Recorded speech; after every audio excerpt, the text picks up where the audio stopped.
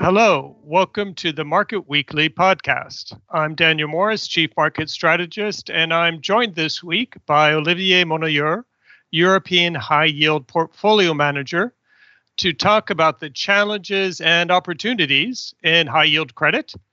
And Olivier, when I think about the outlook for high yield in your position as a portfolio manager, I guess I'd say, if I can use a bit of a cliched phrase, it may be the best of times, it may be the worst of times.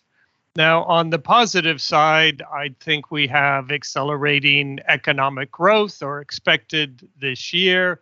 Of course, we continue to have very supportive central banks. Governments are giving out money to businesses to support them through the lockdowns. But at the same time, you're facing historic lows for high yield debt. So in that environment, let's step back a bit. First question might be then, how did you navigate 2020 and the COVID crisis before we get to the outlook today? Olivier? Yes, thank you for giving me the opportunity to talk about high yield strategies. Look, it was a very volatile year, clearly last year, and one that has provided active portfolio manager like ourselves excellent opportunity to differentiate themselves. And in this context, we think we did really well for our investors, generated good absolute return and even stronger excess return versus our benchmark. And in many cases, well ahead of our competitors.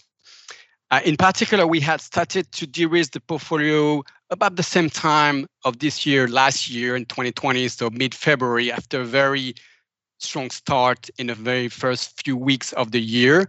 Therefore, performance was quite resilient in the sell-off in March of last year, and we were thus very well positioned to add risk. So when we started to buy risk, we started to buy names and sector, mostly in the safer sectors, so telecom, healthcare, and packaging. But the opportunity set to buy those very safe name and sector actually evaporated very quickly. So we had to switch gears and eventually buy the big names, but in more cyclical sectors.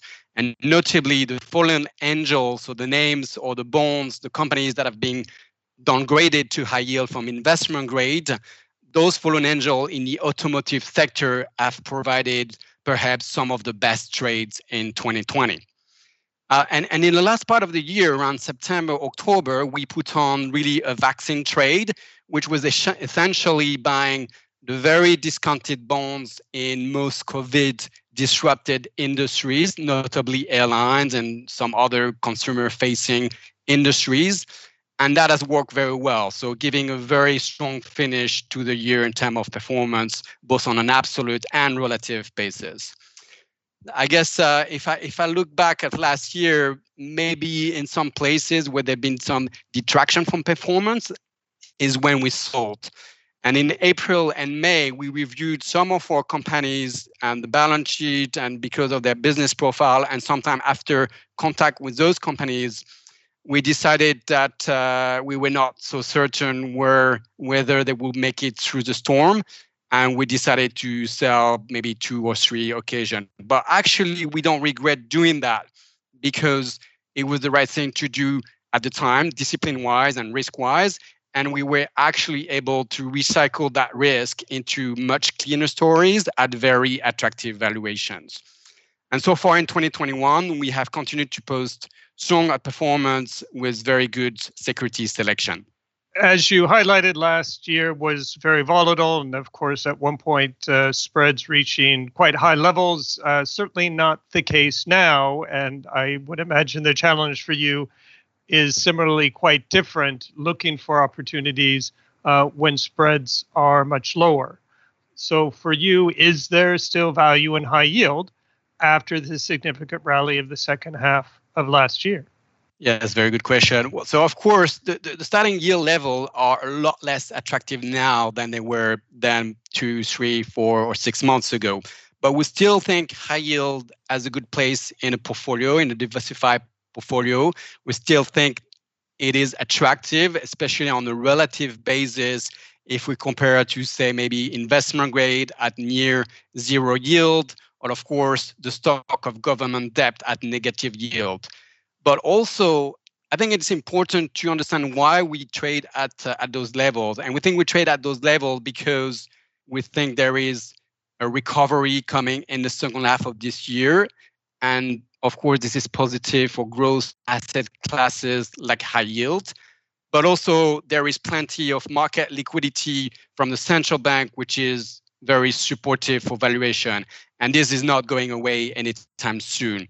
A way to approach risk in this slightly tighter spread is to think with a total return mentality, which is to say we look for pockets of value where other investors are not willing to go just yet because they are waiting for a recovery. They want to see the recovery before stepping into the stories, and you get paid handsomely if you are willing to go a little bit ahead. And essentially, that means the returns are going to be somewhat more difficult to generate this year. You have to do a little bit more credit research.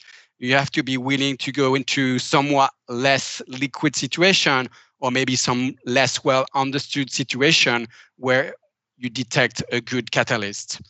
And that total return mentality means also being careful about negative convexity, where small movement in rate expectation or spread or even investor positioning can wipe out all of your carry. So it means cautious and sometimes underweight, where valuation are a little bit more challenging because investor positioning has become a bit too crowded. So we are mindful of those pockets of richness in the market because we know that liquidity can disappear very quickly. So in a way, we are sort of creating a barbell portfolio which has quite a lot of very robust, liquid, short-dated, good carry story that we don't expect to generate a lot of return, but just do what they say, pay their coupon and pay us back the par. And at the other spectrum of the risk scale, we are going into slightly more difficult stories, which requires some conviction.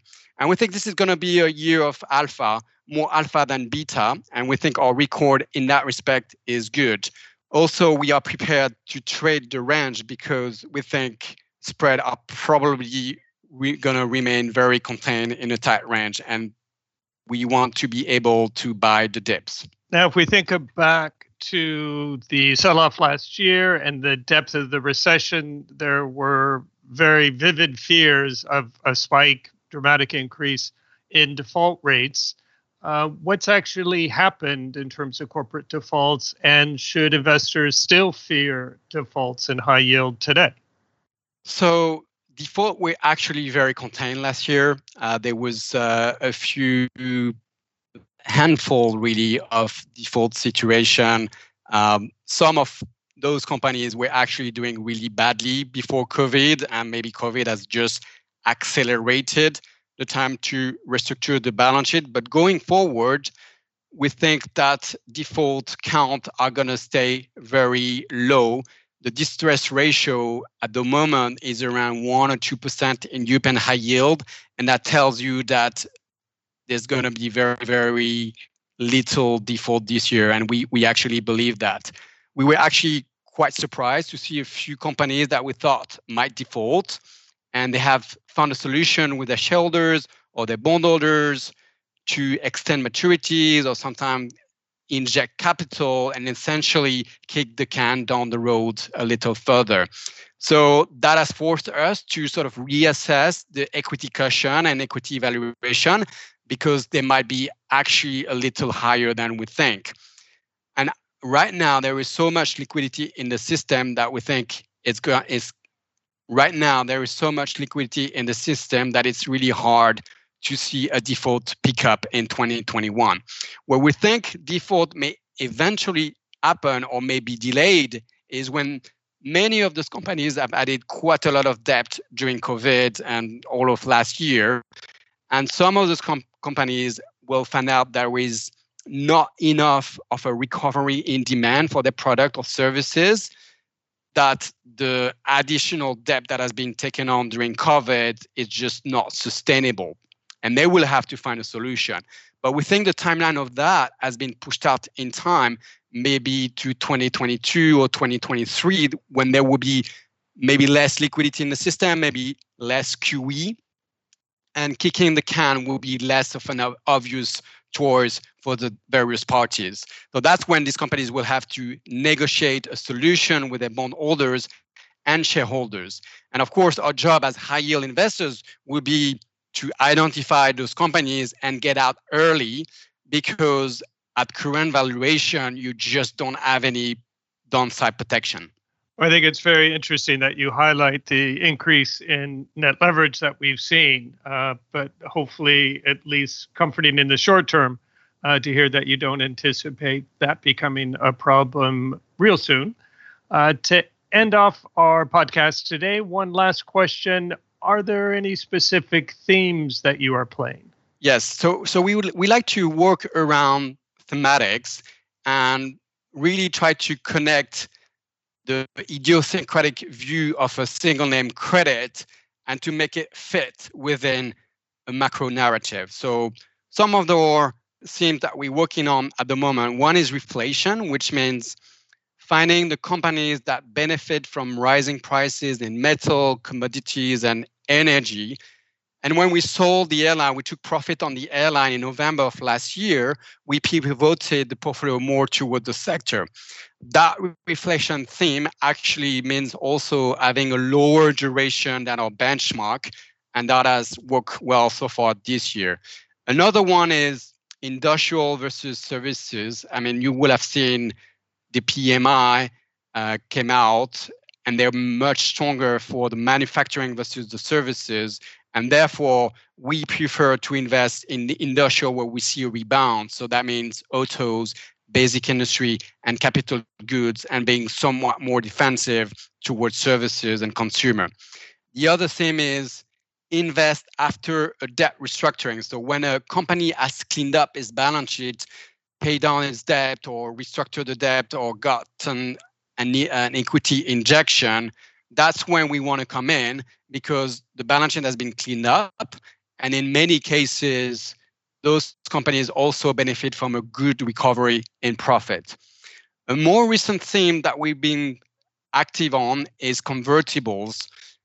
Buy into the companies on which we are positive and we see a good catalyst, but the equity option embedded in the convertible bond is out of the money.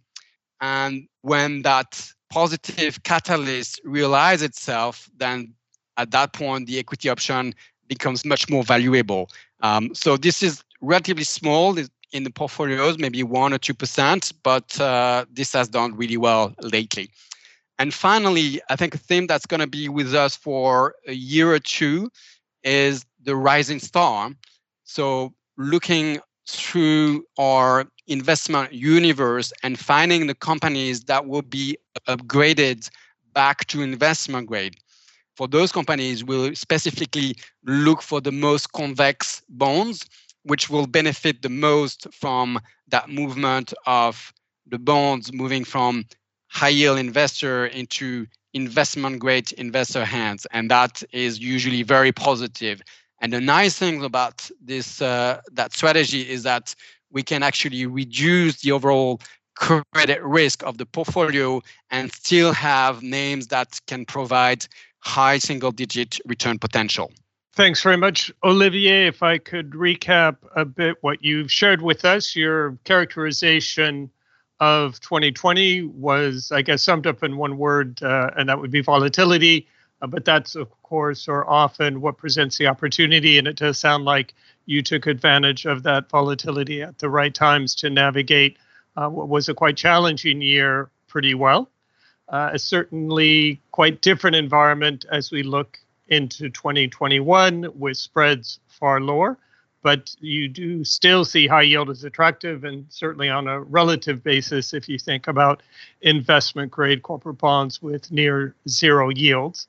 But still challenging to look for those pockets of value where perhaps other investors still fear to tread, and looking at particular investment themes such as reflation, industrials versus services, and also looking at rising stars or those companies who could see their debt upgraded back to investment grade.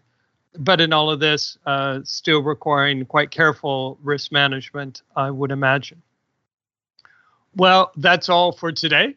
If you have any further questions, please do not hesitate to reach out to your BNP Paribas Asset Management contact.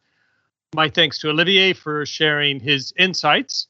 Please join us next week when I will be speaking with Gabrielle Wilson Otto to talk about sustainable investing.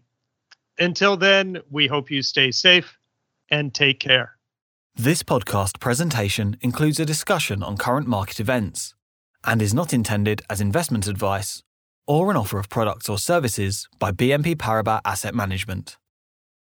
Please keep in mind that the information and analysis in this presentation is only current as of the publication date.